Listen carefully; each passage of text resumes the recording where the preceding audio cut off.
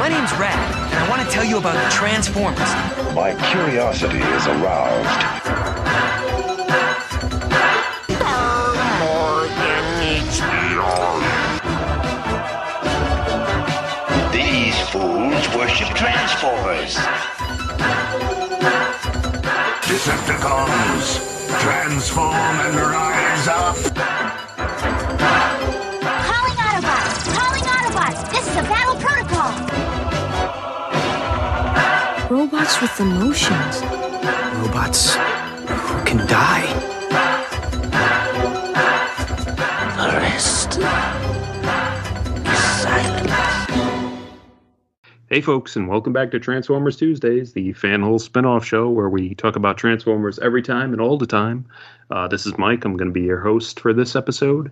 And this is part 2 of our look at Marvel's Generation 2 comic book.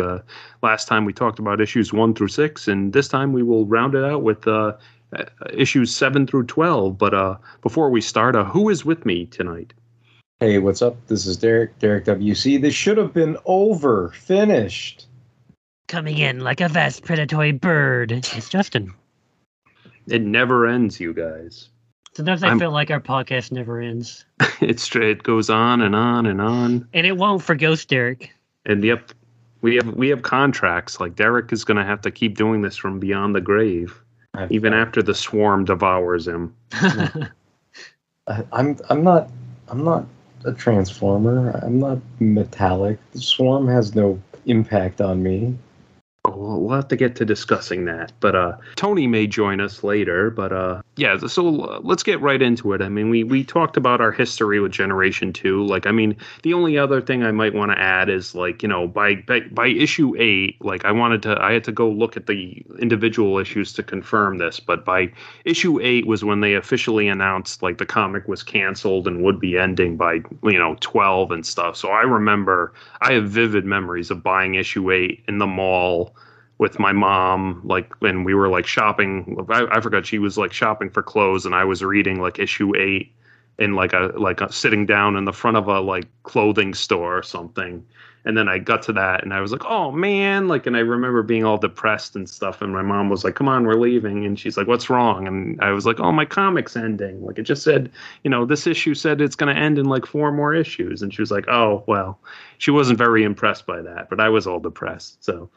All of these, like I said, I think I said last episode, issue 6 was the only one I really missed. And, like, the rest of these I bought straight off the shelf. And, like, I devoured, and then I was sad it was gone. And then, Transformers died again until basically Beast Wars started up. So, but yeah, like, I mean, I guess we'll go as we were going, like, issue by issue. I wrote up some, like, log line synopsises for them. So let me dust off my Victor Caroli impression again, and we'll go in with issue number 7.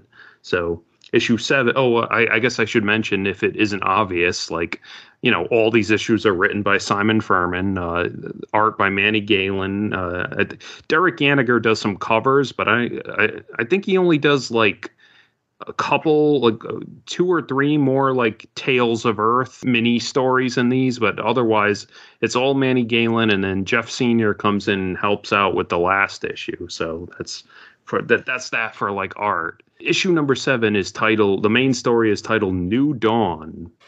After taking back command of the Decepticons and stealing the creation matrix from Optimus Prime, Megatron is poised to become the new reigning force in the galaxy.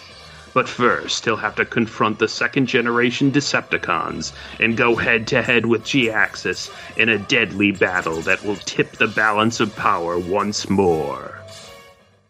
So yeah, that's generally what happens in issue 7, and it leads off with like, basically the only, like, toy promoting that, like, major toy promoting that Furman has to do.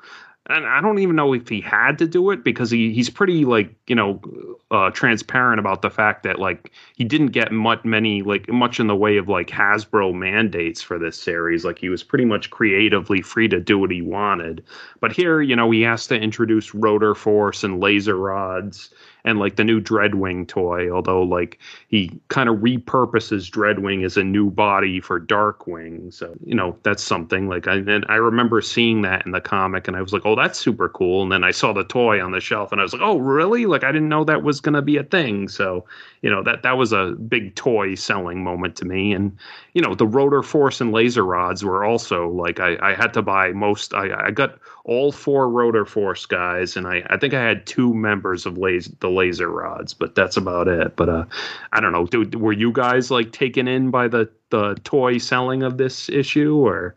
Yes, I had a Laser Rod. I thought they were super cool. Like to me, it was like having a Transformer with a lightsaber. So I was totally bought into that. I had Electro. He was like the gold looking guy. I don't think he's in this issue, but I think he's in like issue 11 or 12, if I remember, for like one or 2 panels or something. I thought those guys were really cool, and I remember going back and I was like, ooh, I want to get more of these guys because I really liked that Laser Rod gimmick. I just thought that was super neat. And I remember going back and there were no more Laser Rods. There were lots of the Rotor Force guys, but I thought those were really lame. I don't know if you guys had any of those. I mean, it doesn't make sense, but I was like, ooh, Laser Rods, like lightsabers are cool, but like little like spinning disc, I thought those were like super lame, and I kind of like held my nose up at those. I think even the wiki like kind of pokes fun at that for their synopsis of this issue, where one of the notes is it says like, oh, Rotor Force has to manually reload their rotors in the middle of battle, like the next generation, ladies and gentlemen.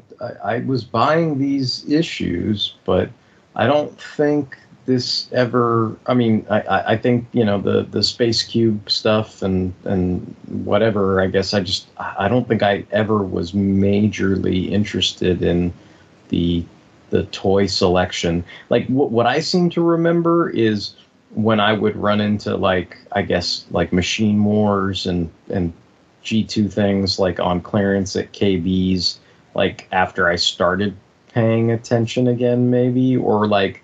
I guess in a weird way, like this issue made me think of Beast Wars 2nd because of the proximity of like Darkwing to Megatron, I guess. Like I guess I was just thinking of the Japanese, Beast Wars 2 incarnations of those characters. Yeah, BB and Megastorm. Yeah. Like that's kind of what it made me think of. Roger.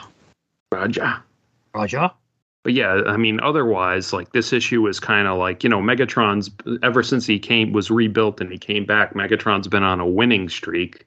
And this is the issue where it has to come crashing down as he he takes on, G-Axis's boys and they all pretty much get owned. Like, I mean, I feel like, it's very telling that like, Furman kind of has like all the guys that were a lot of the guys that were under Bludgeon get killed, like, Strangle. It looks like Stranglehold and Octopunch like buy it in that battle, or at least like get really messed up. And it's like, it's ironically kind of shifting away from those guys and back towards like, the first and second and third year guys. But yeah, like I always, again, we said it in the first episode, but like people rag on Manny Galen's art, but I think I think he was kind of settling in here. Like I think he has a lot of good like images here, and I think maybe Megatron and G-Axis's fight isn't as epic as it could be, but I feel like he really effectively like sells the like sort of one-sided nature of it, like in. I think that whole bit where G-Axis like kicks Megatron off his ship and then like, sends him like into atmospheric reentry is really super cool looking. So did that give anybody kind of like a flash of like Transformers the movie in a weird way? Like that this was like another moment where, somebody directly whooping Megatron's ass and then chucking them out the airlock, but like the idea that Megatron is getting chucked out an airlock again, but then they, this made it like almost more definitive where they not only chuck him out the airlock, but then they blow him up after they chuck him out the airlock and stuff. Yeah, like I do remember being a little shocked. I was like, is Megatron dead again, like already? But then, at the end, it's like, revenge. Yeah, I mean, it definitely, like, like you said, the tables kind of turn, or I guess it's laying the groundwork for the impending rival fusion that is forthcoming, right? Your day was long ago, Megatron. We have moved on, grown so very much beyond your kind's archaic needs and desires. Your place, if indeed you have one at all, is in a museum to be stared at in silent horror. A throwback, an evolutionary nightmare to haunt their imagination. I pity you, for it must be frightening indeed to stand before the future and find you are extinct. I also like it always makes me laugh. I think Furman was really firing on all cylinders here, because he probably had very little editorial interference and he had the freedom to write whatever the hell he wanted. But I always laugh at Starscream's line when he's musing that he's all of a sudden I'm not important anymore because Megatron has all his troops back and he doesn't need me anymore. He's I doubt this means I'm gonna get a pension and a sign that says done murdering or something that. That line always made me laugh. And then you got the Tales of Earth backup with the Derek Yaniger art where Optimus is healing from the battle from last issue, and he kind of recalls all the times him and Megatron kind of were knocked around and blown up and killed themselves over video games and stuff like that. It seems like it's got a bunch of references to all the old, it's it's referencing the first issue, it's referencing issue 8 when Ratchet knocks him off the cliff, it's referencing 25 when he blows himself up in the space bridge, it's referencing 24 with the video game stuff, it's referencing then on the following page, issue 70 with the merged, Ratchet and Megatron and everything.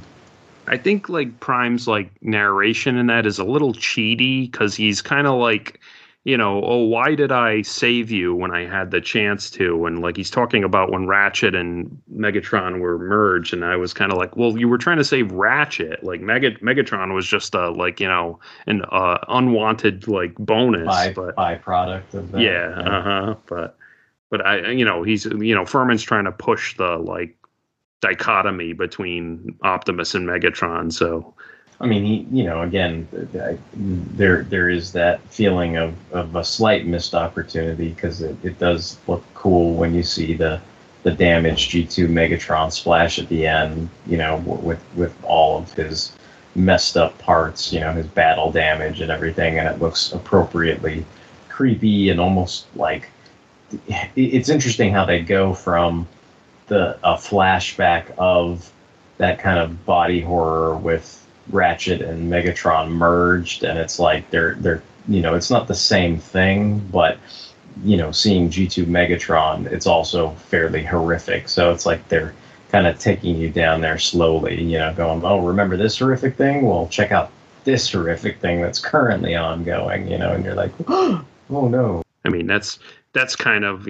sort of the 90s influence, showing through or whatever. But I think it's, I still think it's kind of super effective. I mean, it looks awesome. I was when I was reading this, I was only 10, 11 years old. So I thought this was pretty creepy and shit. So, I thought this was, I don't know. I feel like people who come back to this and read this, when they're an adult and stuff, they're oh, look how 90s this is, look how extreme it is. But when I was reading it, at least this was friggin' the equivalent of we joke about it, but this was the equivalent of the Dark Knight Returns of Transformers to me. This is this was super dark and gritty and mature, and maybe it all depends on when you read it, basically, I guess. Well, yeah, and when you come to things that's part of the tragedy, I think, with some stuff, because you've got people that maybe tragedy is a bit extreme, right? But like, you know, there's some people that, you know, don't cotton to whatever the great landmark stories are in comics because they weren't reading comics at the time, or they've read so many other grim and gritty Batman stories that by the time they go back and read, you know, Dark Knight Returns, it doesn't have the same impact on them because they've, you know, skipped the line, jumped ahead, and read all this other stuff that, you know, probably was influenced by it, but they didn't come to it in the same order. And I think we kind of said this in the last show, but, you know, there are a lot of things, story points, plot points, rival fusions, like I mean, if you want to be really, really honest about this, like, I mean, I'm sure we'll get more into it as you go through the other synopses, but this setup of the rival fusion between Optimus and Megatron, like, I mean, am I wrong? Like, I feel like this is the first time, like, that something like that, like, was really, you know, set up and well done, and now it's just part of the movies, the Netflix shows, the whatever, like, it's a well they always go back to. But I think this is, you know, one of the first and arguably better times it was executed, you know. Absolutely, this is like the granddaddy of all that, I feel like. But Justin, do you have anything else to add about this issue, or? What are these little crabs on top of Optimus? Like, are they fixing him? Is that what they're doing? Yeah, they're repair crabs.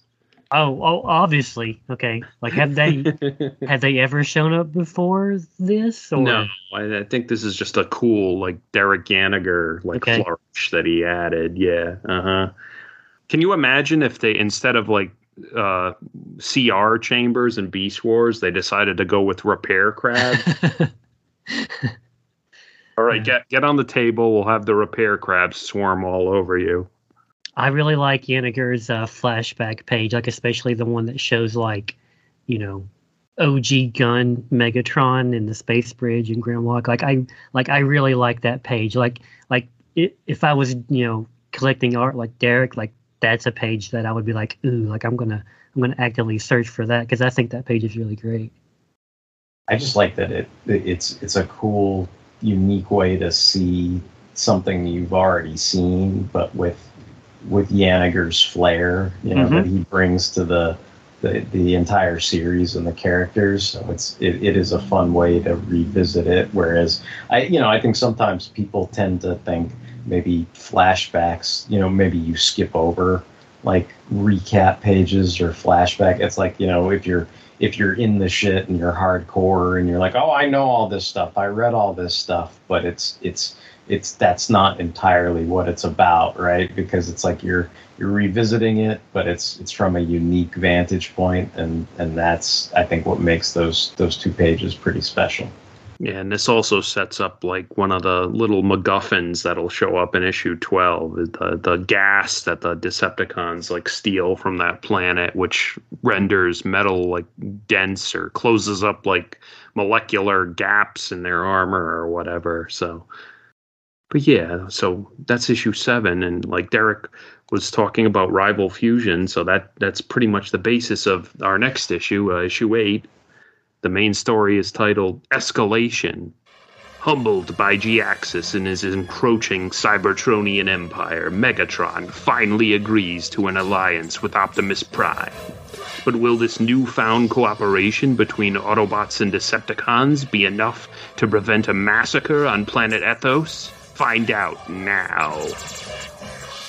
So this cover right here is the textbook visual definition of rival fusion, I think. Right? Absolutely.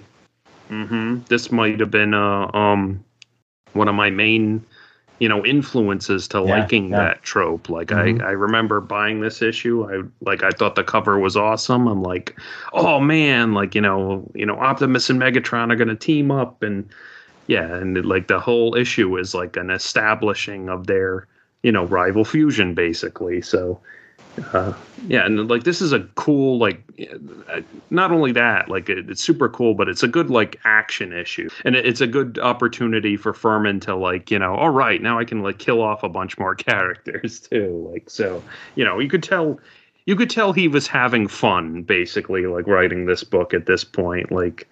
And like I said, the letters page is where they announced that the book's been canceled. So I remember, even though I was coming off this awesome issue, and then I read the letters page, and it's like, oh, we're ending at issue 12, and I was like, oh man, like that's lame, like boo. Like, I have a Megatron question. Ever since he's came back, we've seen him do this, and I don't know that it's been properly explained. Maybe it was when he was rebuilt in G.I. Joe and I forgot, but like, what is this green energy that he can make from his hands? That's explained in G.I. Joe. Like he had, they gave him like the power to like, I forgot exactly how they put it, like excite like particles in the air or something. And like, I don't know, like he has some kind of energy powers now where he can, I think he says something stupid like I can excite electrons in the air or something. And then like, I don't know. It's yeah. I thought about going back and reading those issues, and I was just like, nah, it's probably not important. They rebuild Megatron. Like I know what happens when. Okay, dummy me. Like I like Tank Megatron. Like I like G2 Megatron, but what throws me off is when you see Megatron holding a gun. It's so bizarre to me because, like, you think Megatron, you think fusion cannon, and he's got this new tank mode, and they say, I think they call it a railgun or something. Like, they don't call it a fusion cannon. I'm like, all right, whatever. It still looks like it's fusion cannon. It's just been moved to, like, his shoulder or to, that area. But seeing him hold a gun, and you see it on different covers and in different issues, like, it feels really off. And to see him have like this green, like almost Kirby crackling energy, like that feels really bizarre and off. Like I know it's to display how powerful he is, but like Megatron shooting energy beams from his hand just doesn't fit right, at least to me. Yeah, it was always some, I feel like it was a way to make him like more of a comic book, like I don't know, like almost like an X-Men villain almost, because that was what was popular at the time. Because like he was always like kind of in this like shooting energy blasts and stuff like from his hands. But I don't know. It's not like I said. In G.I. Joe, there's a bunch of like techno gobbledygook to explain it or something. But yeah, he just kind of has it in this series, and they just go on using it. I do like the little bit we get of the Dinobots like showing up and kicking ass. Although, it looks like Smokescreen bites it, and I was like, oh, not Smokescreen. There are certain Transformers you have like a little affinity for, even though they don't really do much except have like one character trait. And Smokescreen's one of those guys. I'm like, oh, I like Smokescreen, even though he doesn't do anything of importance. Like he looks cool. I always liked his character and his toy. And here he like burst into flames, and Inferno's really sad. And I was like, oh, I just remember that making me sad. I was like, oh, I kind of felt like he was one of my guys. And it's kind of like it's a like reversal of something Furman's already done before. Like in the UK, it's like Inferno and Smokescreen trying to get back to Cybertron, and then Inferno has to sacrifice himself so Smokescreen can get away. So like. Furman's maybe, well, I mean, at this point, like, U.S. readers had probably never even heard of that or seen that. So, but, Furman, like, recycles or almost recycling his own, like, stuff there. Smokescreen gets shot up with him, but then Inferno dies a couple pages later, sort of, right? Yeah, well, like, Inferno, like, goes into that building and then they collapse it on him, so. I always assumed like Springer and Ironhide seemed to get away, because Ironhide's shown getting shot, but then he's also shown like reacting to Smokescreen blowing up. So like I just assumed they like ran off, like if they didn't die on panel. So then I love that scene where the aerial bots are rescued by like the Decepticons and stuff, and like What like that like air raid's my favorite aerial bot. So I love when he's like, he's landing and he's like, we've been rescued by Decepticons. Like, how humiliating. Like I could hear like, what's his face, Rob Paulson like saying that line, like, so. And even like when Starscream's kind of like, yeah, like rah rah rah, like that's good.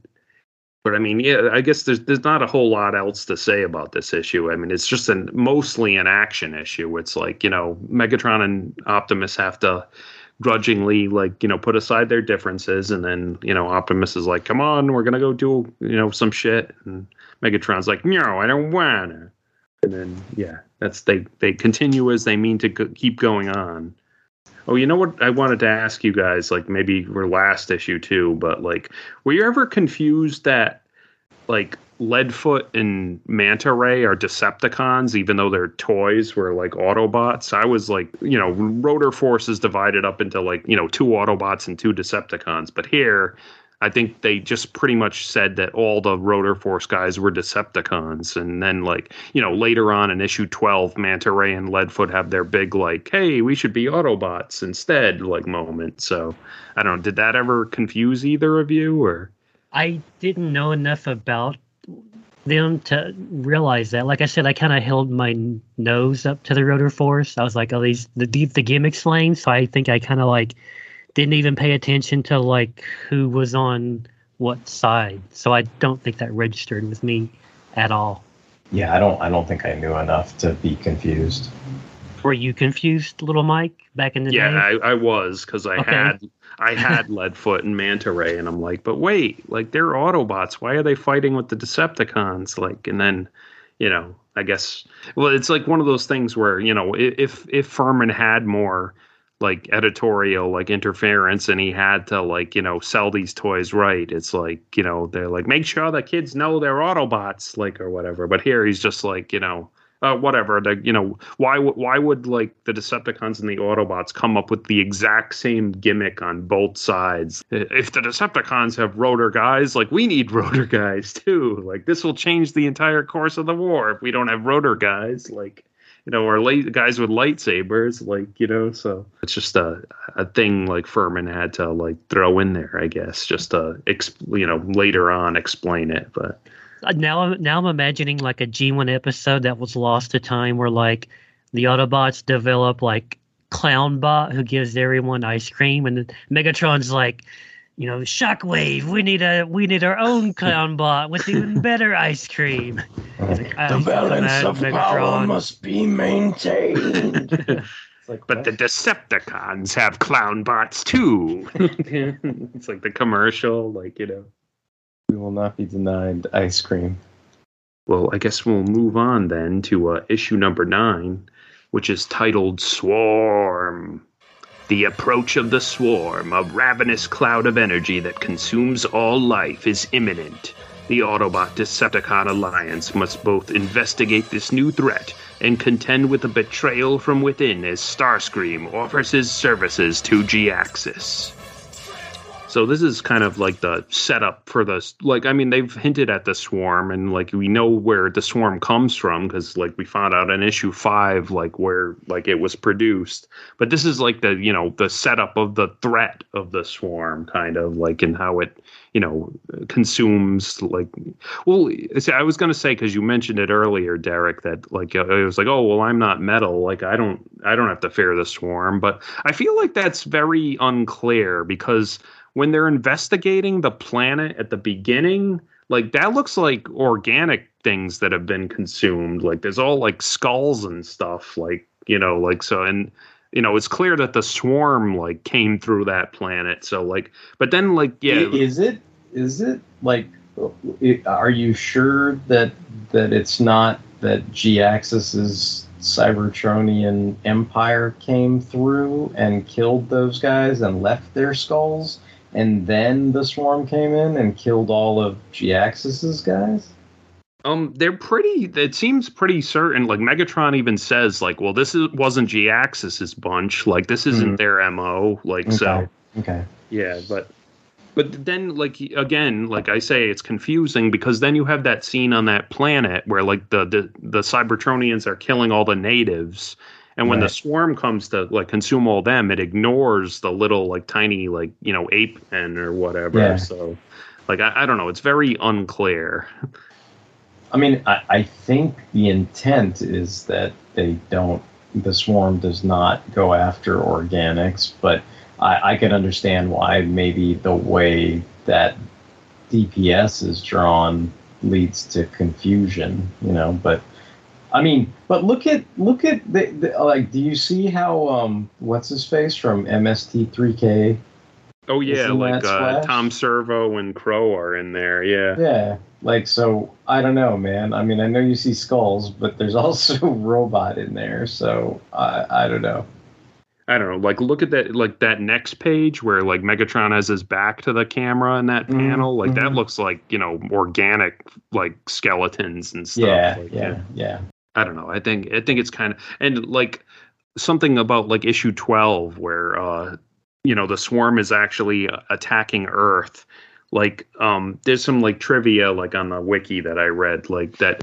Like Larry DiTilio, like one of the writers of like Beast Wars, like he's part of his headcanon was like he was the one who wanted to make the Vok like the evolved form of the swarm, basically, and like his headcanon basically was that in issue 12 of G2, the swarm like consumed all of humanity, like and even though you don't really get that impression from the issue, you don't like see any humans like otherwise. And like he said, like the swarm, basically he was like, my backstory for the Vok was that the swarm consumed all of humanity, like evolved into the Vok, and then wanted to like make amends for that, which is why they go back in time in Beast Wars and try to like fix things on Earth, or like try to like replicate the experiment, or I don't know exactly what his plans were, but so like, for his headcanon to be that way, that means the swarm would have had to have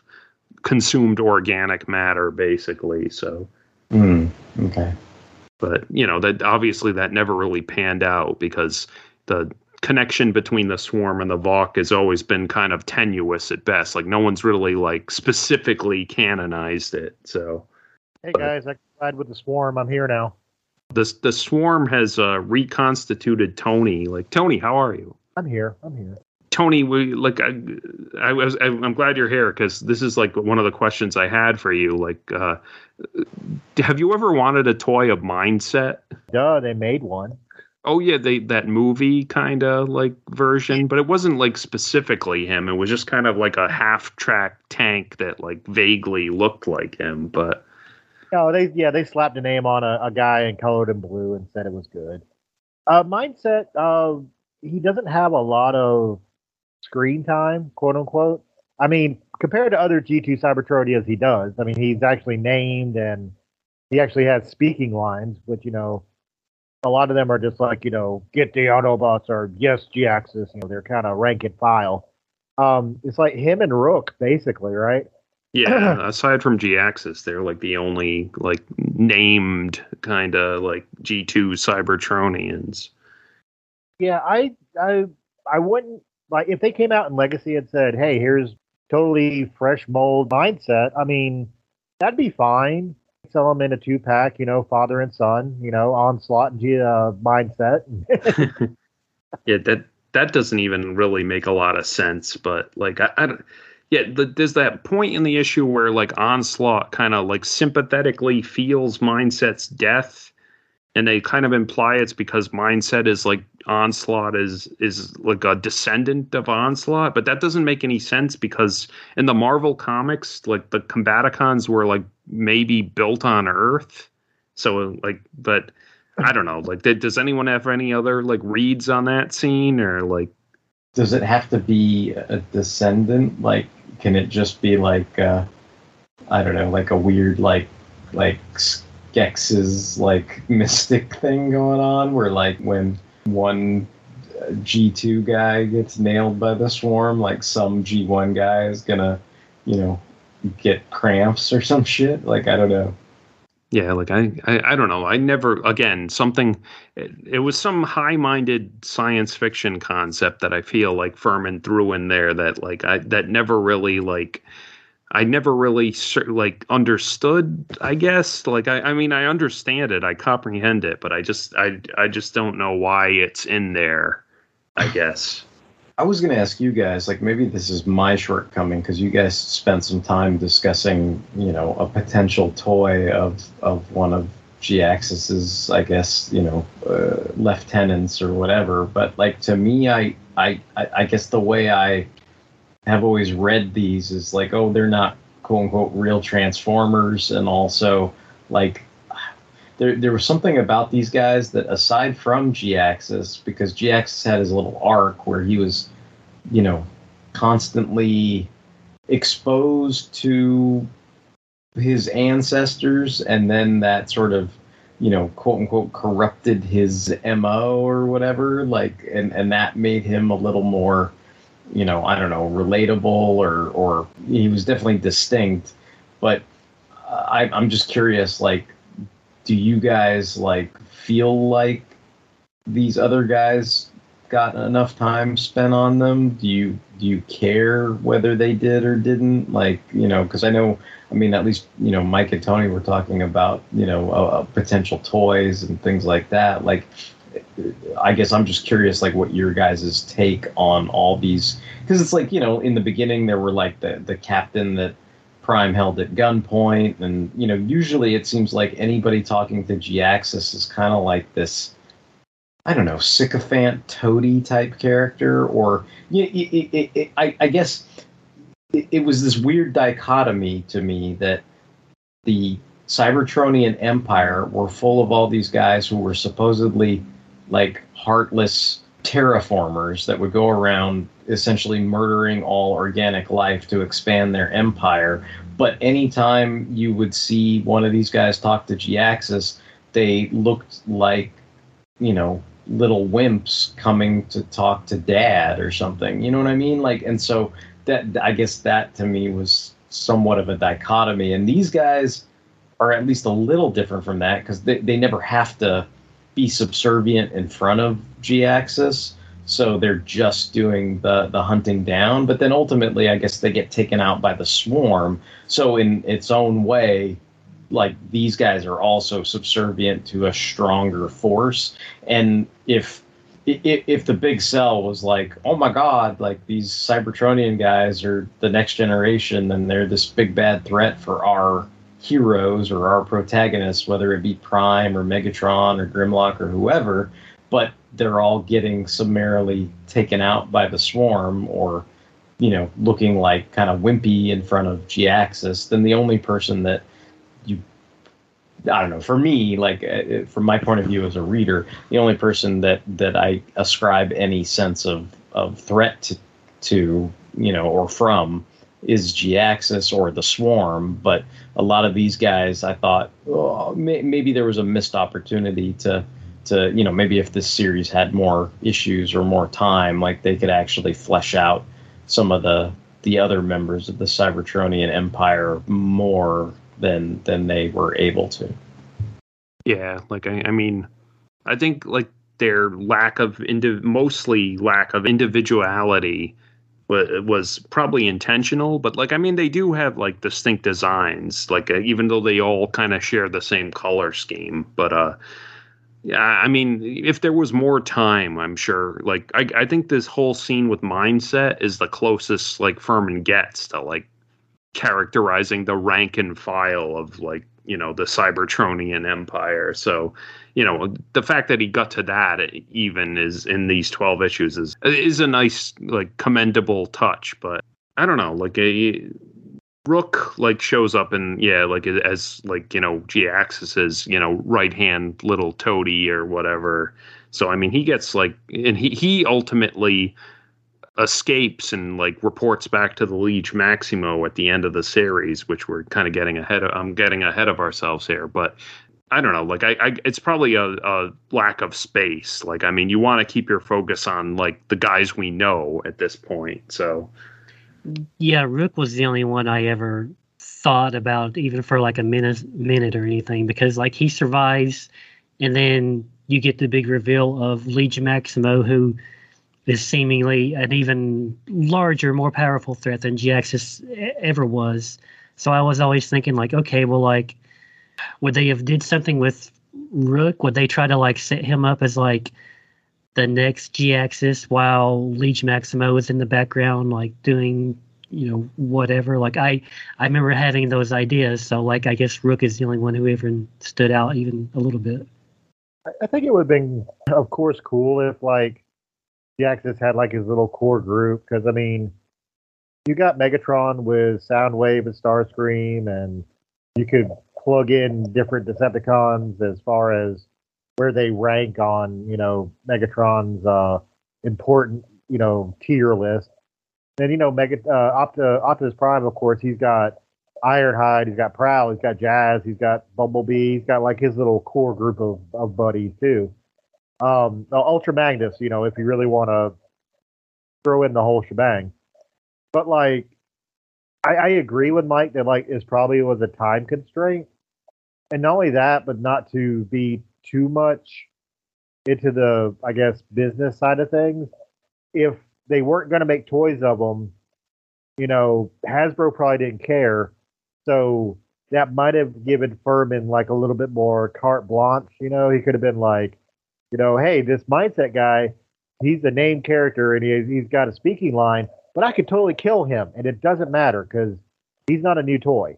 Like Rook, Rook, he doesn't have a toy, but I could actually give him, like, a little bit of a juicy part. He could go back to Liege Maximo, and that's my little contribution to Transformers, lore. They had a little bit more agency to kind of do whatever they want with them. Where if they'd been, like, brand new toys, it might have been a little bit harder for Hasbro to be like, okay, don't kill them yet. We kind of got to sell these things. I do like that moment where Mindset's like, what's the deal with, like, our ancestors? Like, how could they possibly think this organic life is even, like, remotely possible of, like, creative thought or whatever? And while as he's saying that, he's, like, bashing, like, this friggin', like, totem that's sculpture or something. Yeah, like that they made or something. Like, that's a cool glimpse into their mindset, pun intended. Like. The G2 Cybertronians, like, I was thinking about this, not directly, not like, 100%, but they do remind me a lot of the Cardassians from Deep Space Nine, kind of. Yeah, like, I could see that. Uh-huh. They're conquerors. A lot of the lower level guys aren't important, but, like, the Axis definitely has, like, Gul Dukat kind of, like, megalomania. He doesn't have as much depth as far as, like, the shit that Gul Dukat went through, but he definitely has that kind of, like, for the greater good of the Cybertronian race, like, for the greater good of Cardassia, Know what I totally forgot about too? That they just announced that, like, troop builder 4-pack with one of them is a G2, like, grunt soldier made out of Skullgrin, I think. Yeah, it's Skullgrin. Yeah, it's got, like, 2 heads, I think. Like, you could see, like, some of the Cybertronian G2 guys, the grunts, and, like, 2 of the heads are, like, directly pulled for that, I think. Yeah, the sort of skull head with the horns. Yeah, like, I totally forgot about that. It's like, but then, like, that sucks because it's like, if you want to troop build that, you got to buy, like, a 4-pack of, like, 4 guys, like, so. And then, what is it, like a Quintezon judge and a Alicon guard or something, and then, like, 4 other, like, troop building guys.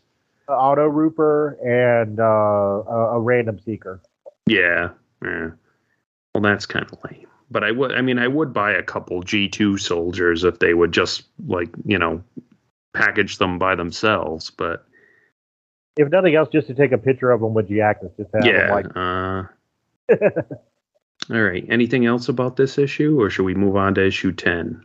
I don't know if we talked about the Tales from Earth that much, but just that, it just sets up next issue. Is attacking the Autobots base or whatever.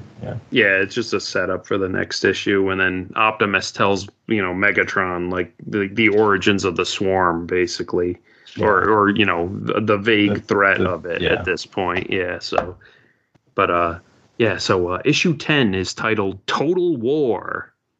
The Cybertronian Empire launches a full-scale assault on the Earth, seeking to crush the Autobot-Decepticon alliance. Optimus Prime and Megatron attempt to board the War World, but find it and the Matrix have been possessed by Starscream. So yeah, like this is, G-Axis launches his like final assault, attempting to take down the Autobot-Decepticon alliance and generally attack Earth.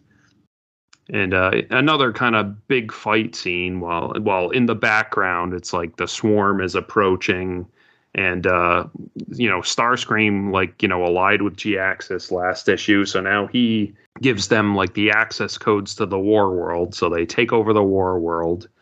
And then, by the end, like the cliffhanger is that, Starscream uses the creation matrix to merge with the War World, and yet another, instance of Starscream. Well, I mean, at this point, it wasn't yet another. It was only like the second time he did it. But, another instance of Starscream using a, artifact to become a giant, a giant head, basically, or a giant cosmic, powerhouse. So, yeah, but it's a pretty good, fight scene, for most of the issue.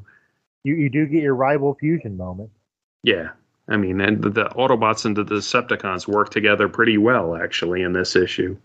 Like that one panel of Optimus and Megatron storming into battle, and Megatron is using his cannon like a jetpack. Yeah, or I don't know if he's doing. I think he's just shooting behind him. That is, because there's a jet following them, and he's like, I'm looking at the page right now, and he's just kind of casually shooting it from behind. But and then I love Roller is in Prime's trailer, and it's like Roller's shooting out of Prime's trailer too in one scene too. Yeah, it's pretty cool, and it's funny you just mentioned that troop pack because a lot of the guys on the various panels, they have that chest. Yeah, the skull head. Yeah, I remember. I was a little unhappy when I first read this issue that it seemed like the Combaticons kind of died off panel. They go to confront the boarding parties on the War World, and then you never see them again. So that, I was kind of oh, that's lame. They're the Combaticons. Come on, you can't just kill them off panel. But well, I guess you can when you're Starscream. Why? That's what they all ask me. Why him? Why Starscream? Why of all the Decepticons did I decide to revitalize the one whose record of deceit and betrayal is legend? Because I'm an idiot. That's why. While I am tempted to record that last statement for posterity, I feel it is indeed time we faced facts. If we stay here, we will be destroyed. I mean, I guess this goes without saying, but it's a fun moment when, Megatron declares himself an idiot, and then Prime is like, well, I would like to record that so I can play it back to you whenever I need to, or whatever. Yeah. Would you say, maybe genesis of the whole Prime and Megatron can not only get along when they have to, but actually kind of enjoy each other's company in a way? Yeah, but we were kind of talking about this earlier, that this whole series is kind of the genesis of Optimus and Megatron doing a rival fusion, and just being able to, like you said, get along really well because they can relate to each other, even though they probably don't want to admit it. Although nowadays it's kind of stripped of any subtlety, where it's they were best friends when they were little tiny protoforms or whatever, and then they grew up, and storyline there are others.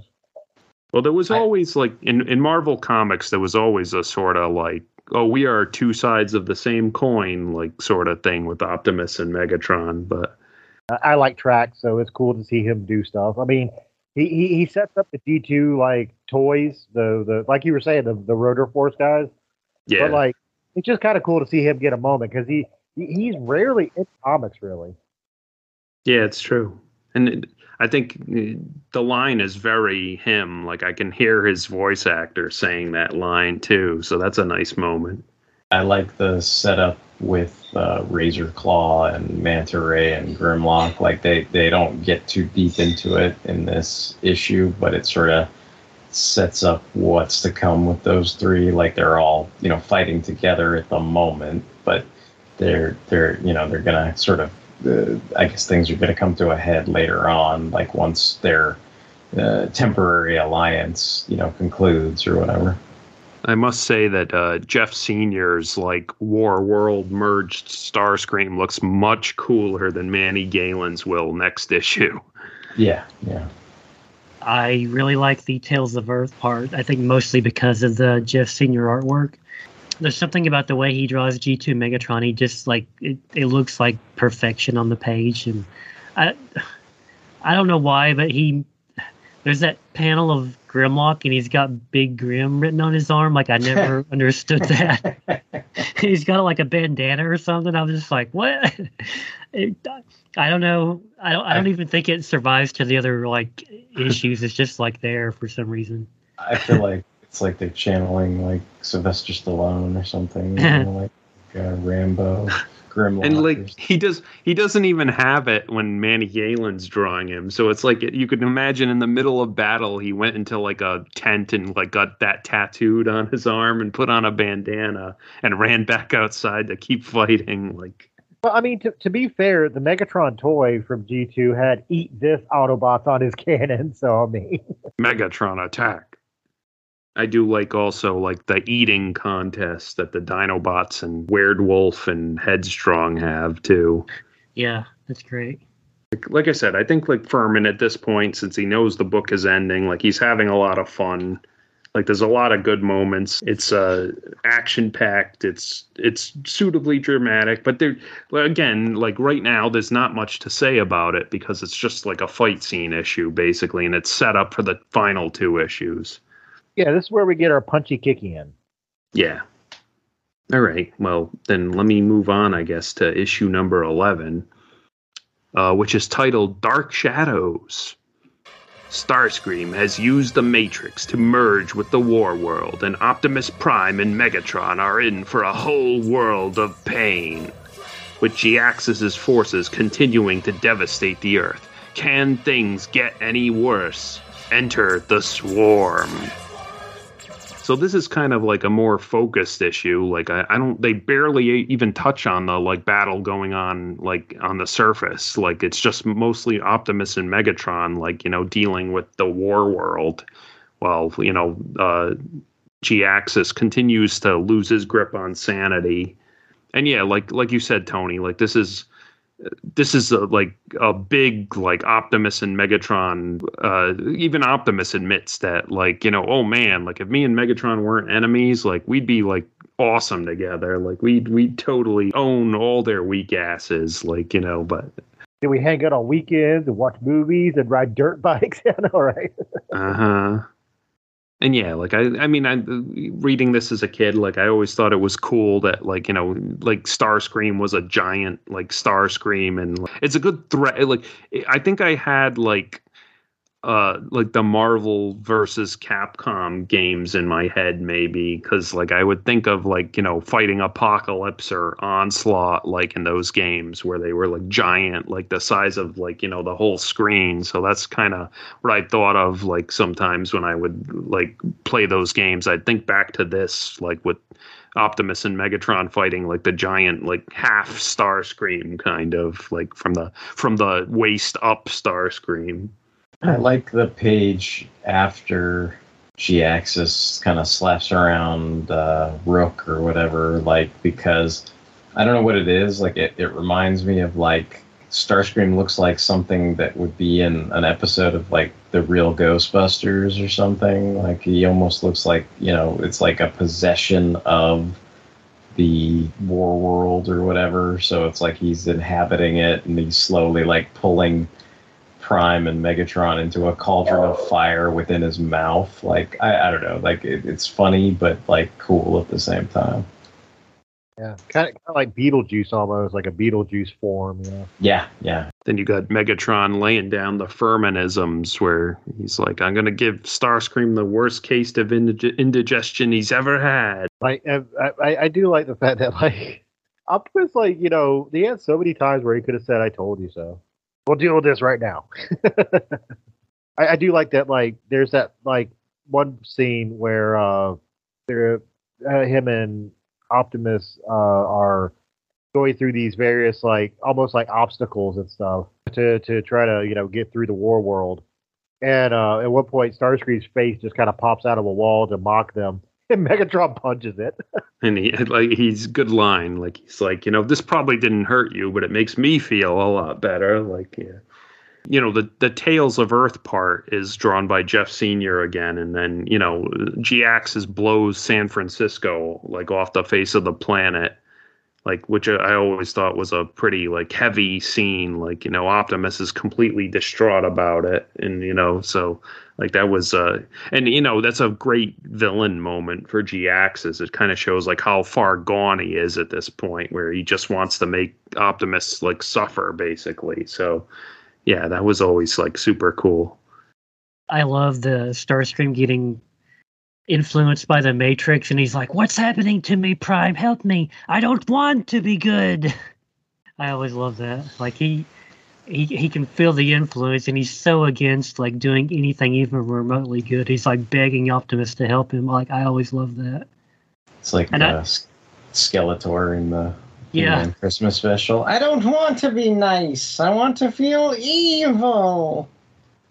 What is this Christmas spirit? I must save the children.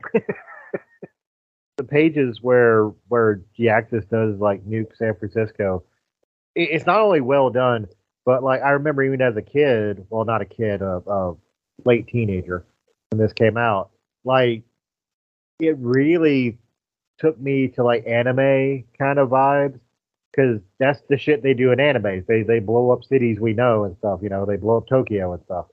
And I was like, wow, this is like we joke about this isn't your father's Transformers, but like this is like shit you would do in like a quote unquote real comic. In a kids comic, you wouldn't destroy a national like city, like a well known city. It wouldn't fly well with like the parents and stuff. But since G2 was technically aimed at like an older audience, it was going for basically the teenagers who had grew up from being kids, who like Transformers. They could kind of go for that extra punch, This is, I think, the Big Grim is back on Grimlock's shoulder after San Francisco gets nuked or whatever.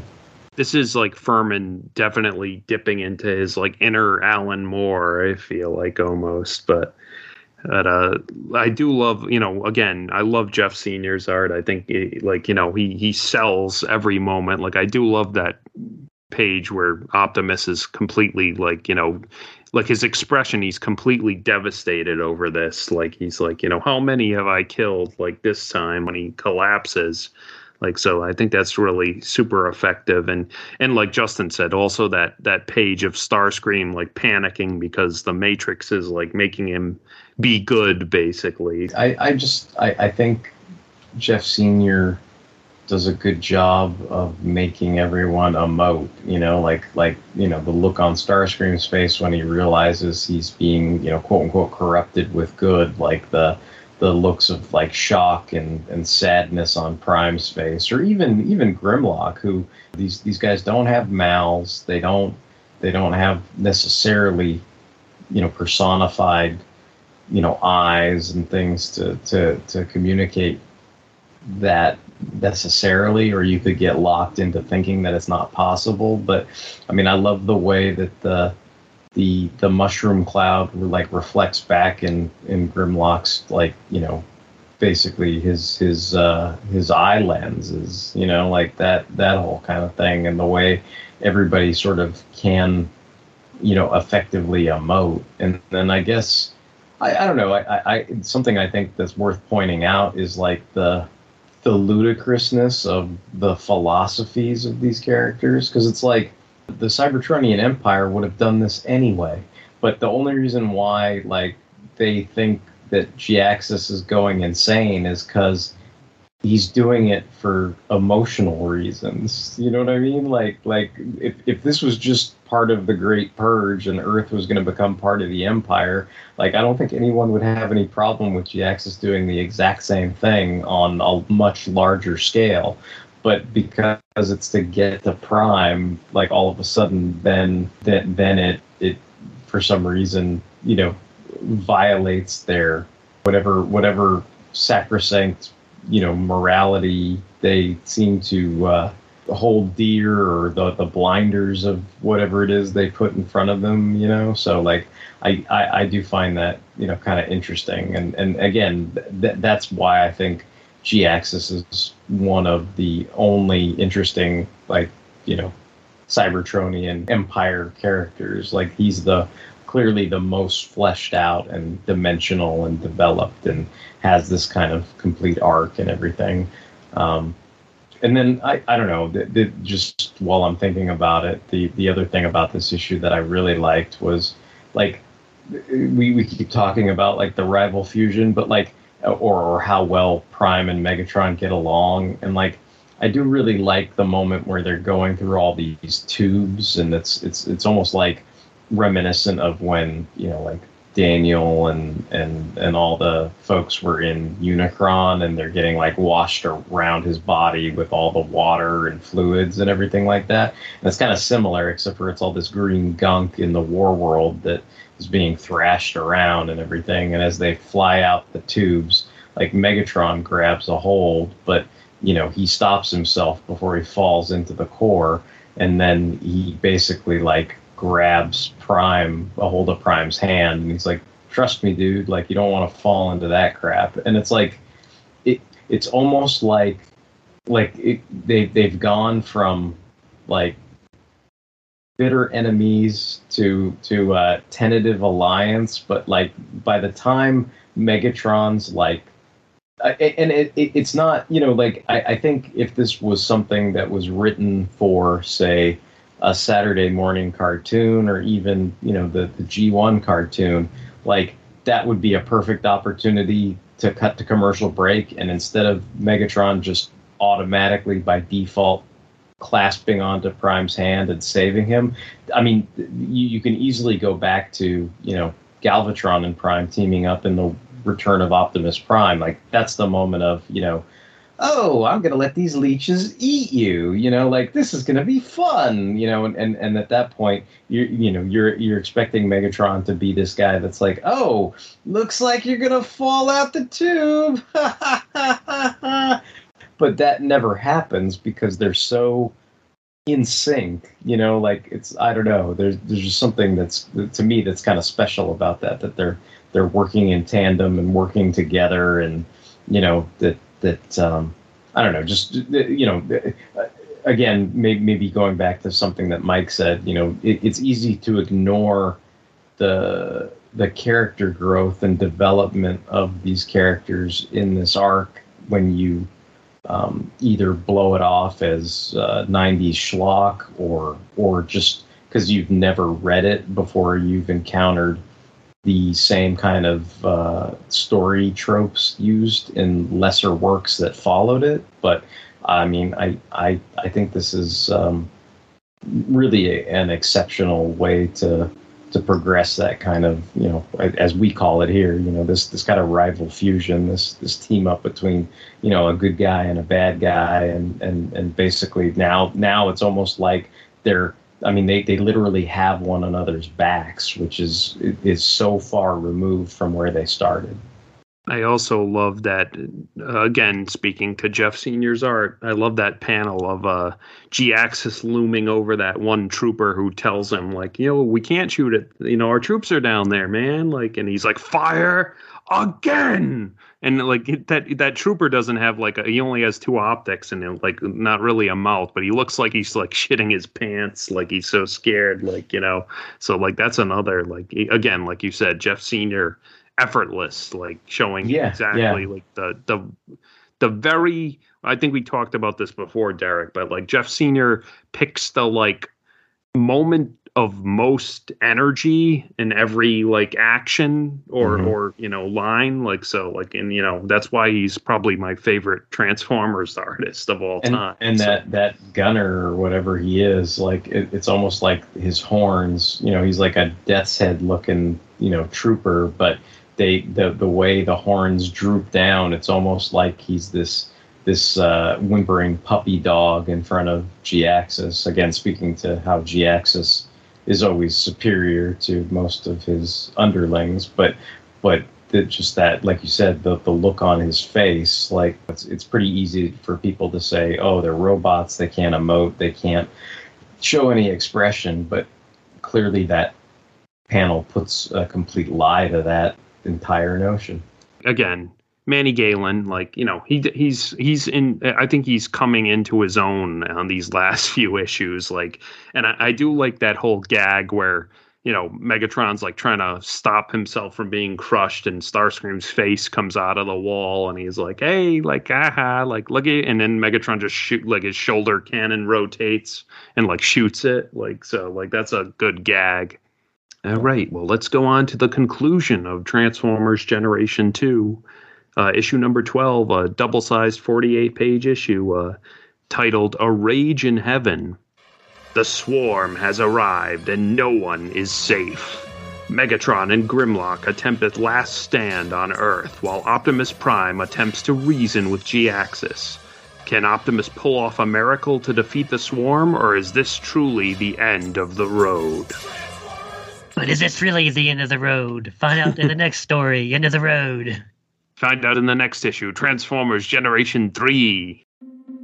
Prime, help me before it's too late! Even though I know on some instinctive level it would be suicidal, I still feel an irrational urge to confront this swarm. Stop it before it causes any more havoc. All my innate survival instincts seem to have been buried under an insane urge to save lives. What's happening to me?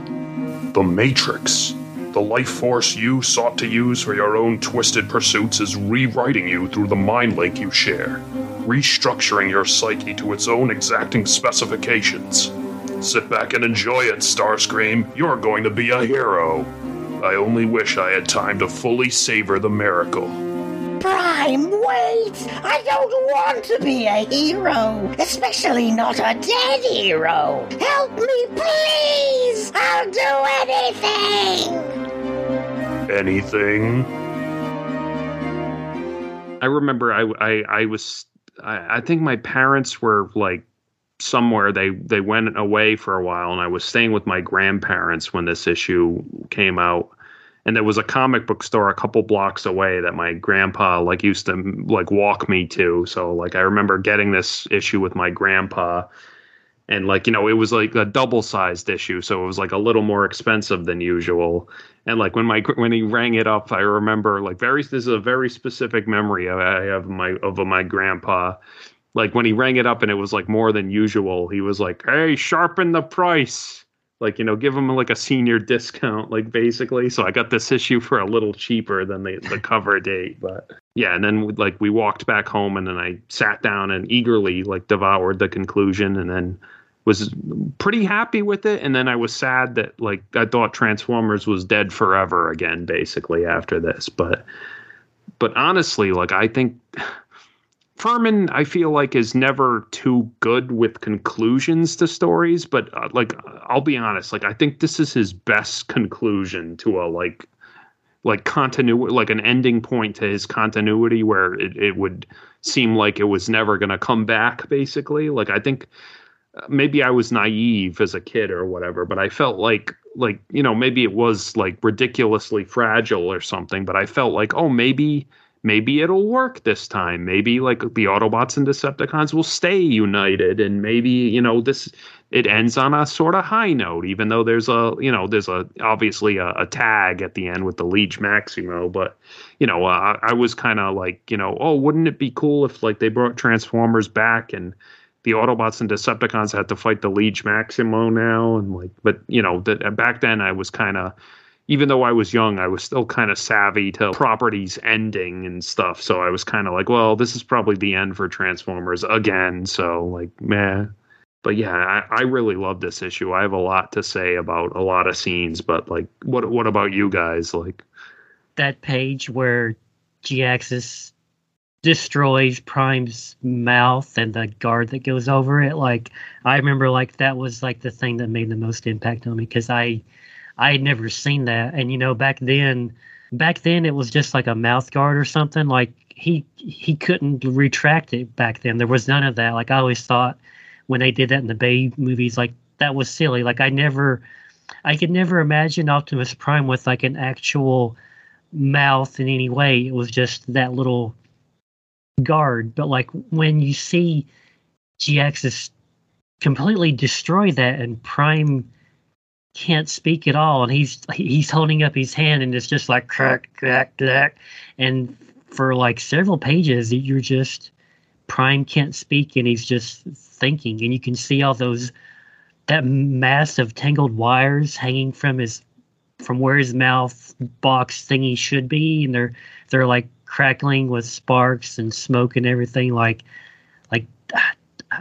that made such an impact on me. Like I don't want to say it worried me or anything, because like I wasn't worried, but I just never seen that before. Like I mean, I'd seen Prime die, of course, you know, in the movie and the video game nonsense, but like that seemed really visceral. Like going back to like issue 1, like this isn't your dad's Transformers or something. Like to me, like that page alone encompasses that, because I had never seen anything like that before, and it's concerning. I mean, there's another panel where you see like G-Axis getting consumed, and you see like a side view of Optimus, and it's just the top of the white top of like where his mouth guard should be, and it's just wires dangling, and he's watching G-Axis be like consumed and destroyed. And even that is just, I don't know. It just makes me feel like anxious. Even as a 40-year-old man, like rereading this, it feels like wrong and bad, and it makes me like anxious and sad for Prime. Even though I know he gets like completely reborn in his combat hero form, it's just, I don't know, man. Like it still hurts my feelings for some reason. It's a brutal down. I mean, he like Jax's beats him within an inch of his life. I mean. Yeah, I think it's a natural feeling, you know, the way he looks, like the other things that they've had G-Axis do, where he's almost doing like a Rutger Hauer on one of his own guys before he goes over there to mess up Optimus Prime, you know, like he just basically is like, you know, oh, there's nothing we can't crush, and crushes the one guy's head and everything, and he's like, does anybody else want to question my orders, you know? And then they all shut up, you know. And when Prime shows up and he gets his, you know, essentially like his entire face, lower half of his face is burnt out. I mean, a lot of this, again, I guess I'll keep going back to this but, you know, a lot of it is, you know, the common refrain, like, these guys are robots, they're boxes, like, they're not people, I shouldn't care about them type thing. Or, you know, that's a common kind of, I can't relate somehow. But it's like, the reason why you feel uncomfortable was because if this was a person, if Optimus Prime was a person, that's equivalent to somebody punching out your jaw, like where you had no jaw, and all you had was like your upper teeth on your skull, and if you're lucky, a little bit of tongue left to go, "Nah." And that's why you feel uncomfortable, because that's all that Prime has left at the moment. You know what I mean? And even when G-Axis gets consumed, I mean, his solution is to let himself get consumed by the swarm. So in addition to that, like you know, the thing that you said, that sequence with, you know, basically Prime's jaw getting blown out is uncomfortable. Like seeing what I basically think of as Prime's bones like his arms and legs and hands are getting consumed by the swarm to the point where it's gnawing him down to the literal, robotic bone, right? And again, it is something that's like super disturbing because you viscerally understand as a human being the personification that's being applied, and it's no longer just like an Andrew Wildman type, it's not just spittle, it's not just people getting banged into, and I mean that was one step of it, right, where going from I don't know, Jose Delbo to Andrew Wildman was one completely set of revolutionary personification. But this kind of stuff, like seeing somebody's jaw ripped out and seeing them whittled down to their bone marrow, basically, like that's also another form of personification. And I think it ties into what you guys are talking about, the whole "this is not your father's Autobot," like the level of violence, even though you could argue, oh, it's just robots, so it's fine, but really it's not. And I think anybody who reads this, if you're not disturbed by it, then maybe there's something wrong with you. You know what I mean? Like that's how you're supposed to feel. You're supposed to feel like, holy shit, like this guy's like really in jeopardy.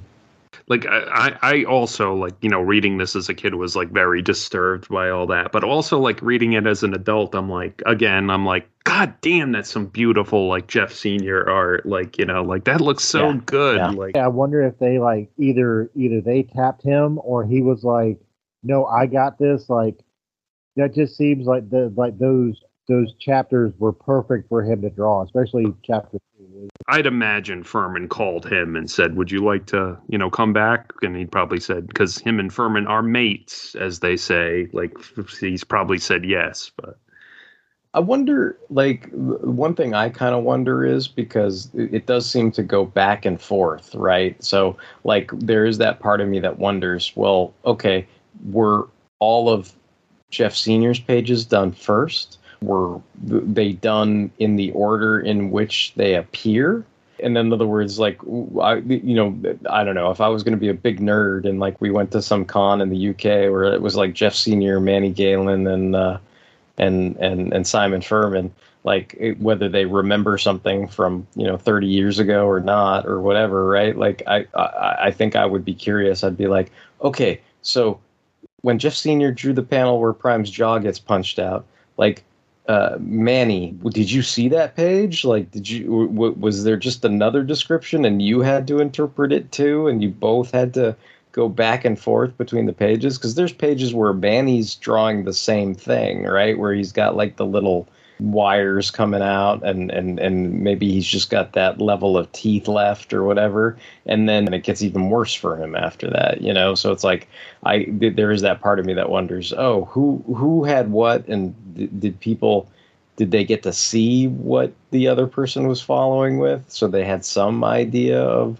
the continuity from page to page, or were they just kind of like going like, okay, this is what, was it just like a verbal thing where Furman's like, okay, this is what happened on the page before it, now you got to draw this, It's interesting, yeah. Like, I mean, it, like, the damage that Prime has to his mouth, like, or his face plate does look like, I mean, similar enough, like on Manny Galen's pages, like, but maybe, like, there's also like enough room for, like you said, maybe he just interpreted what the script said too. So I think I've joked to you, Derek, about this before, but I've always laughed, like, ever since like knowing you and stuff, like, I'm like, oh, look, like on that one page, it's like, it's almost like I'm Nelson from The Simpsons, where it's like, ha, Derek, like, look, Slag and Slingshot, like two of your favorite characters are getting killed, ha ha. And then like immediately after, it's like, and then Nightbeat and Dirge, like two of my favorite characters get killed, and then I'm like, don't. That's funny. Those sequences, though, they kind of remind me of like, Crisis on Infinite Earths level type stuff, where the anti-life wave is just kind of going through the universe, and these poor guys can't, the swarm is the equivalent, right? They can't they can't do anything, but, the Slag's like, well, I'm going to charge into it. I'm going to fight with my last breath or whatever. And he's kind of echoing the crime syndicate guys that just decide to fly into it at the bitter end or whatever. There's a lot of notable, well, when I say notable, characters we know dying, like Ramjet eats it. Then Frenzy, who oddly enough is blue, Fibreer forever. Well, it's not odd for the Marvel comic. I mean, he was always blue in the Marvel comic, and Rumble was the red and black one. But yeah, no, I know your personal preference. He has a good out. He turns into solid physical sound, man. I feel like he was doing a Flash thing, but he never can reconstitute himself almost. Yeah, I was going to say there's one shot that we haven't talked about, and it's just a personal shot. It's actually very early on. It's when Prime is going to fly over to the Twilight, and G-Axis is talking to his officer. He's and the officer's like, "Sir, there's someone on a sky sled making his way here. It's Optimus Prime." And then Prime's on this little jet sled, and immediately when I saw that, I was just like, "Prime, ah!" I'm flying blind on a turbo cycle. Grimlock comes out and is like, "Dive!" Yeah, I got Queen playing in the background and all. But yeah, I was just want to echo. I can't sum it up better than Justin did, but yeah, the whole fight between Prime and G-Axis it's not even a fight between. It's just G-Axis owning him, but it's so fucking visceral. Everything you guys said, I agree with 100%. It's really it gets you, it hits you. I mean, this is the culmination of the whole, Grimlock, Razorclaw, Manta Ray arc too, right? That the kind of what you were getting at, Manta Ray's like, hey, Grimlock's not such a bad dude. He's actually a cool commander to work under and all this other stuff. And at that point, Razorclaw can't handle that, so he's gonna kill him, and then Razorclaw gets taken out. So it's that.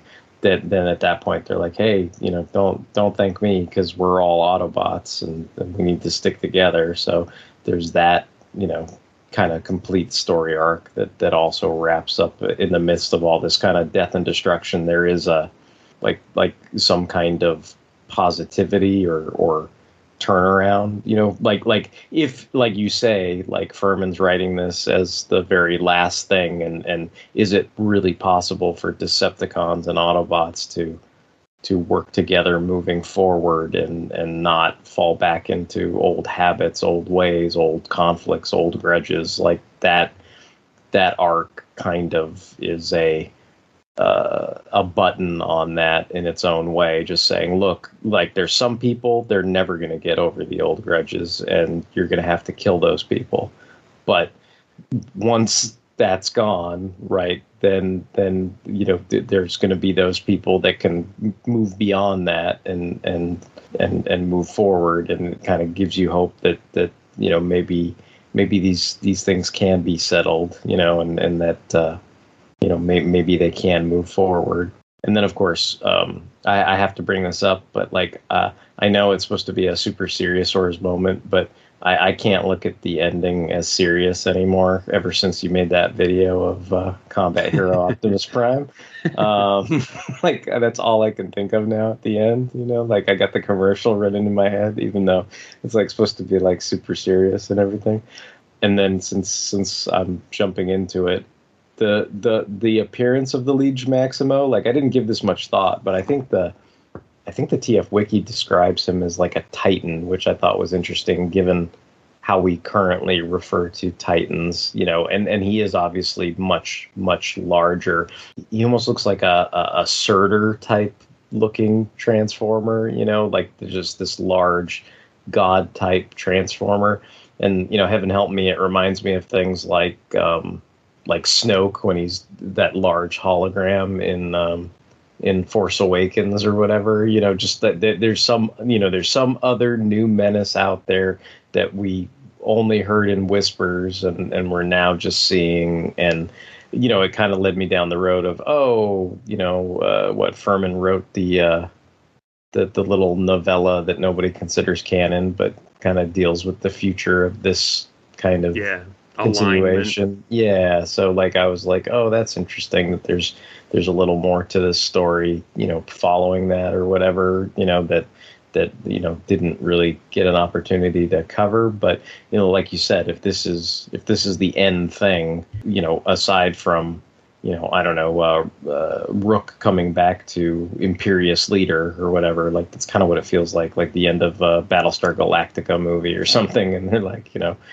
by your command, like we'll keep moving forward or whatever. But for the most part, Prime's come through the fire and gave their entire race hope, and it's almost like there's some things in this I think we've kind of said that happened for the first time, but I think there are some echoes of things from maybe Return of Optimus Prime. Like you can almost see it's not quite what they're doing, but you can almost see G2 Megatron and Combat Hero Prime shaking hands. There will be no more fighting today, Optimus Prime. You have earned Galvatron's respect. And it's like that's kind of trying to bring it back to seriousness and not your joke video. Like the seriousness of the scene, I think, is that is what's going on here. Like Prime earned G2 Megatron's respect, right? And that he saved their entire race, and they're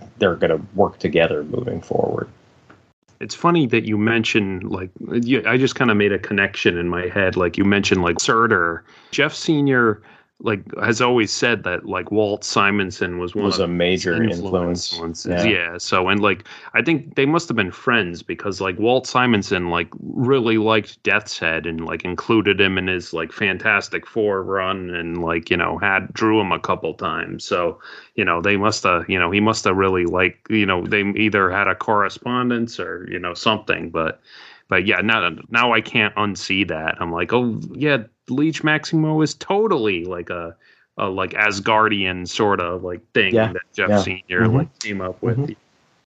Yeah, what is it they're called? What is Cthulhu called? Eldritch. I can't say it. Eldritch horror. Yeah, that's it. Yeah.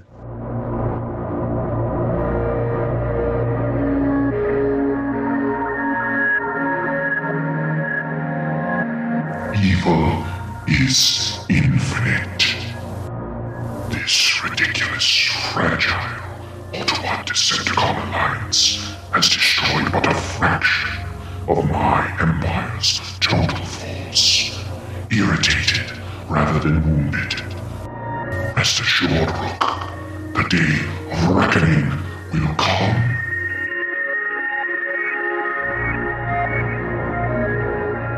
This is also, again, where Optimus, he's died before, and it's for, doing the right thing. And in the cartoons, he had, his little hate plague moment and all this. But this is, and I'm not trying to step on any toes. I'm not trying to say anything that's, religiously heated. But this is almost kind of like the resurrection kind of story. He willingly gets himself killed, and he is, resurrected in a new form.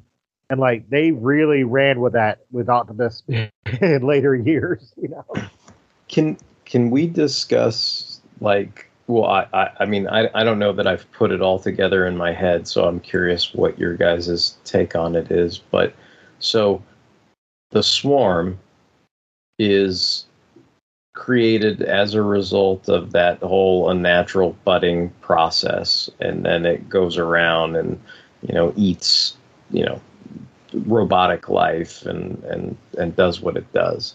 And Prime sacrifices himself to get taken by the Swarm once he's reunited with the Creation Matrix in an attempt to purify the Swarm, which he succeeds in doing. The Swarm becomes something other than the Swarm. I'm gonna say, I don't know if it's the Vok or whatever you want, but it basically is no longer the corrupt force it was. It seems like it's almost like this golden light or whatever now, and then it restores Prime. And so moving forward, the Swarm is not going to be a threat. It's actually like the, I don't know, the Lifebringer version of Galactus, right? Whereas Galactus before would go and consume planets, like, whereas before the Swarm was basically death to any, I guess, robotic life that it encountered. Like, now it's going to be a force of creation. So that was my interpretation of what happened. And so I guess I'm just curious, like, did you, like, if that is the direction they were going in Beast Wars, that the Swarm was the ancestor, that the Vok were descended from the Swarm, then the Vok were these now forces of creation, I guess. Is that fair to say? Or at least they had that aspect in them. They're matrix creation, matrix influenced characters, like in the background of Beast Wars. That's kind of like, I know, like the creators of Beast Wars, like the head writers like Bob Forward and Larry DiTillio had like different like thoughts on the origins of the Swarm, but neither of them either like canonized any of their like thoughts. So, but like I said, Larry DiTillio wanted the Vok to be the evolved form of the Swarm. Yeah. So like, and like, you know, the Matrix kind of like, you know, enlightened them, or, you know, gave them the answers like it was seeking, basically, because it was consuming things to, like, it's kind of like, you know, the friggin' the aliens from the Gundam 00 movie, like they consume things to like understand them, basically. Well, you know, it's funny, you made me think of, and maybe this will make Justin happy, but I mean, it's almost like the Swarm is like V'ger, right? Like, yeah, that too. Like, yep. Like it was consuming to understand its creator and to fulfill its programming and all that other stuff, and then it merges with, you know, Decker and Ilea or whatever, and then it becomes like this whole new unique life form, and it's, you know, the Swarm kind of becomes something other than the Swarm by the end of it, right? Yeah. Okay. Guy cast life form. I would say maybe it's not even just creation. Maybe where the Swarm was more obsessed with death and killing and consuming, like, creation is a part of it, but maybe like this new form of whatever the Swarm was, if it's the Vok or whatever you want to call it, you know, depending on what, you know, a writer has deemed is their story for it. Maybe it's more obsessed with life, because it also makes Prime, but like it just resurrects him. It didn't really, like, you know, make a new Prime. It just gave him life back. And like, if you take like Tigatron and AirRaiser, you know, everybody thought that they got killed, but they actually were made into a new life form, like with Tigerhawk. Maybe, you know, they're obsessed with like, what is life? What is really life? You know, they found out what death was, and after being enlightened, they're like, well, what is this life? What is life really? You know, why are we alive? I don't know. That's maybe a little too existential. I don't know. No. I think that's an interesting distinction, right? Like creation versus just being, you know, compelled to seek out life, to understand life, and then, you know, I guess the ultimate is to, you know, restore life, to create life, like, you know, all those things. I've always thought that ship that Megatron takes to Earth looks like a giant, like, melon or something, like the Jeff Senior ship. Like, it looks like some kind of weird pumpkin melon or something. Like, right? It's a gourd. Yeah, it's some kind of gourd ship. Yeah. Oh, and by the way, Hasbro, if you want to make a new Titan class, if you don't want to do Leech, if you want to do Leech Maximo, have him transform from the Twilight. Yeah, that would be a very cool idea. One of my favorite gags from the IDW comics, and I think like Margaret Scott did it in her like Till All Are One book, is when like they introduced the Liege Maximo, and it like they had the Loki looking one, and then like when they had like a news report, and it was like the Liege Maximo has been like released from captivity, and it's like. And accompanying the news report it says like artist's rendition of Liege Maximo, and it was the G2 Liege Maximo. Like I always thought that was pretty hilarious. All I was going to say is that I did like G2 Megatron's like kind of hero moment like from that shuttle, because you were talking about the shuttle where like Grimlock is with the forces and they're just getting their asses handed to them while it's being taken everywhere, and like it's almost like a Star Trek moment, Justin, where like it's like, sir, it's the Enterprise. It's like, what? It Megatron, and like Megatron just got this shit-eating grin on his face, and he's like, "Hello, Grimlock. I happened to get here the hard way, but I've got this nice big cachet of, what is it called? Iridium or something like that. Reanium, or I forgot how to pronounce it. But it's basically safety shields against the swarm. And he's just like, I've got presents. And he's just like, let's kick some ass. I love in the background of that scene that Grimlock's just like squeezing the container and pouring it all over himself. Like, I don't know. That's funny looking to me. It's like a Juicy Fruit commercial. Yeah. He's like, someone's got to make a commercial for Reanium.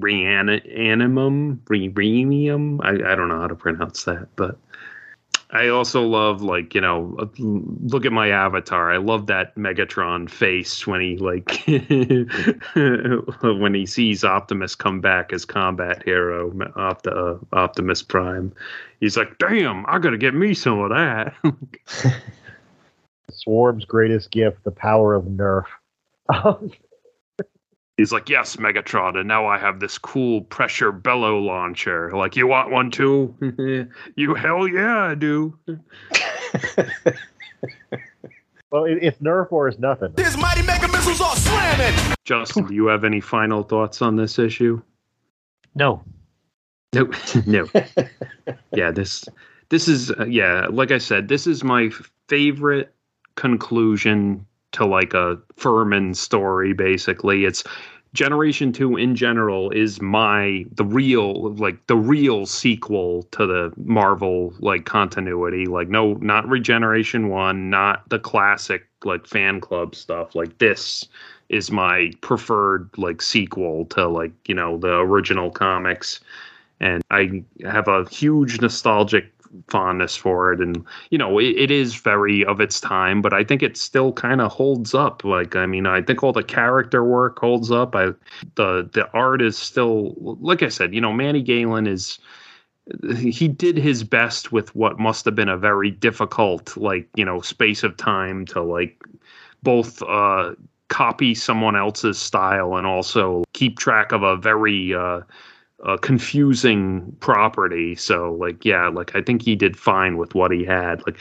it is a shame that I think me and Derek have talked about, like, wouldn't it be cool to like live in the universe where like either like Derek Yaniger drew like all of this, or I think one of my pipe dreams was always like, wouldn't it be cool if like they could get like Kei Zama to like redraw all of like Generation 2 or something? Yeah. Like, that just hook it up to my veins. Just hook it to my veins. Like, that would be amazing. But that's never gonna that's happen, like one of those things where like if she took on commissions, that would be something where you should be like, can you do like some kind of G2 collage or something? Like something like scenes that from G2. Yeah.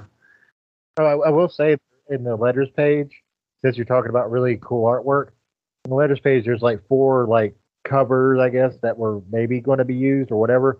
But the pinup art, really good art. One is your boy Sideswipe, Grimlock, Optimus, and then like a collage of all the Megatron's forces. Yeah, I remember those. Like, I remember being really impressed by those. Yeah. That dude, the dude who drew that Megatron, the Decepticon collage, I think he's on DeviantArt. I think I'm a friend of his on DeviantArt. Like, I think he has the line work for that at least. Oh. This is something I've wanted to cover for a long time, so I'm glad we got to do it. Like I said, I have a huge like nostalgic fondness for Generation 2. like the comic, like, you know, in general, like we've talked about everything Generation 2 in general, like the toys, and, you know, it was my chance to get like a lot of other like toys I hadn't gotten because I was too young and they weren't on shelves anymore. And that's why I'll always like defend G2, and Linkara can suck it when he says this comic sucks, because it doesn't. It's awesome. It doesn't suck, that's for sure. It's metal and awesome, and yeah, it's 90s as fuck, but I don't care because it's fucking awesome. All right, well, that sounds like a good note to wrap things up on. So if you guys have any comments, questions, and/or concerns, you can reach us at fanholespodcast@gmail.com. We're on all kinds of social media. We're on Tumblr, Twitter, X. You can find us on Instagram, Facebook. We appreciate all the likes, hearts, shares, and retweets that we receive. And we can be streamed. We're on Apple Podcasts. We're on Google Play, Spotify, and Amazon Music. Thank you, Derek. So this is Mike signing off. This is Derek WC, signing off. This is Justin. I have a laser rod in my pants. Whoa. This is Tony, and it never ends.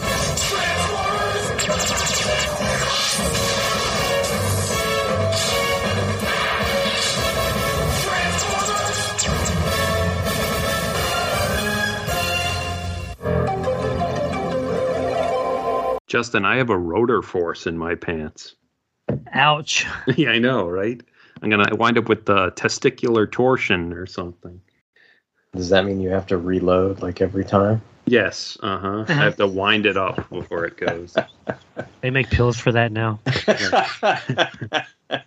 is why we're all single. Hey, don't flip out. Transformers Generation 2 will be right back. I was laughing because yesterday my parents went to go see Oppenheimer, and like, so I was asking my dad today, like, oh, how was that? Like, I haven't seen it yet. Like, he was like, oh, like, yeah, I liked it, but I don't know, there was something wrong with like the sound, like the music and the like effects were louder than the dialogue. And I'm like, yeah, that's Christopher Nolan. Like, that's like all his movies. He was like, oh, I gotta watch it again when it's out on streaming with the subtitles on this time, because I feel like I missed a whole bunch of shit. It's like what Tom Hardy shows up. Oh, the bomb is totally gonna happen. You should have just gotten Tom Hardy to dub all of Cillian Murphy's dialogue. I think it's funny, like that, like, you know, someone like my dad who doesn't, like, you know, really, you know, he doesn't take notice of like the technical side of movies, like notice that. And if, you know, laymen are noticing it, like, then I'm like, you know, why is this a creative choice Christopher Nolan always makes? Right. It doesn't matter if my dialogue is audible, as long as the fight scenes are really confusing too. And there are super close-ups on my fucking cowl for no reason. All action is taking place in the foreground that we really should see, but we don't. Don't hit the road. Transformers Generation 2 will be back after these messages. Hang on, let me just hack and wheeze for a couple seconds. La la la la la la la la. Who will join me? Who will give up the ability to podcast and become an action master and do absolutely nothing? Dude, they did plenty. I will. You snapped them back and they punched shit. Come on, dude. They were stronger, faster, more alive. Fake Scatman Crothers will. Faster, stronger, more alive. Faster, stronger, more alive. They should have gotten Shatner XXLX. Who will give up the ability to transform? Again with the Decepticons. You Decepticon bastards killed my son. You Decepticon bastards, you blew up San Francisco.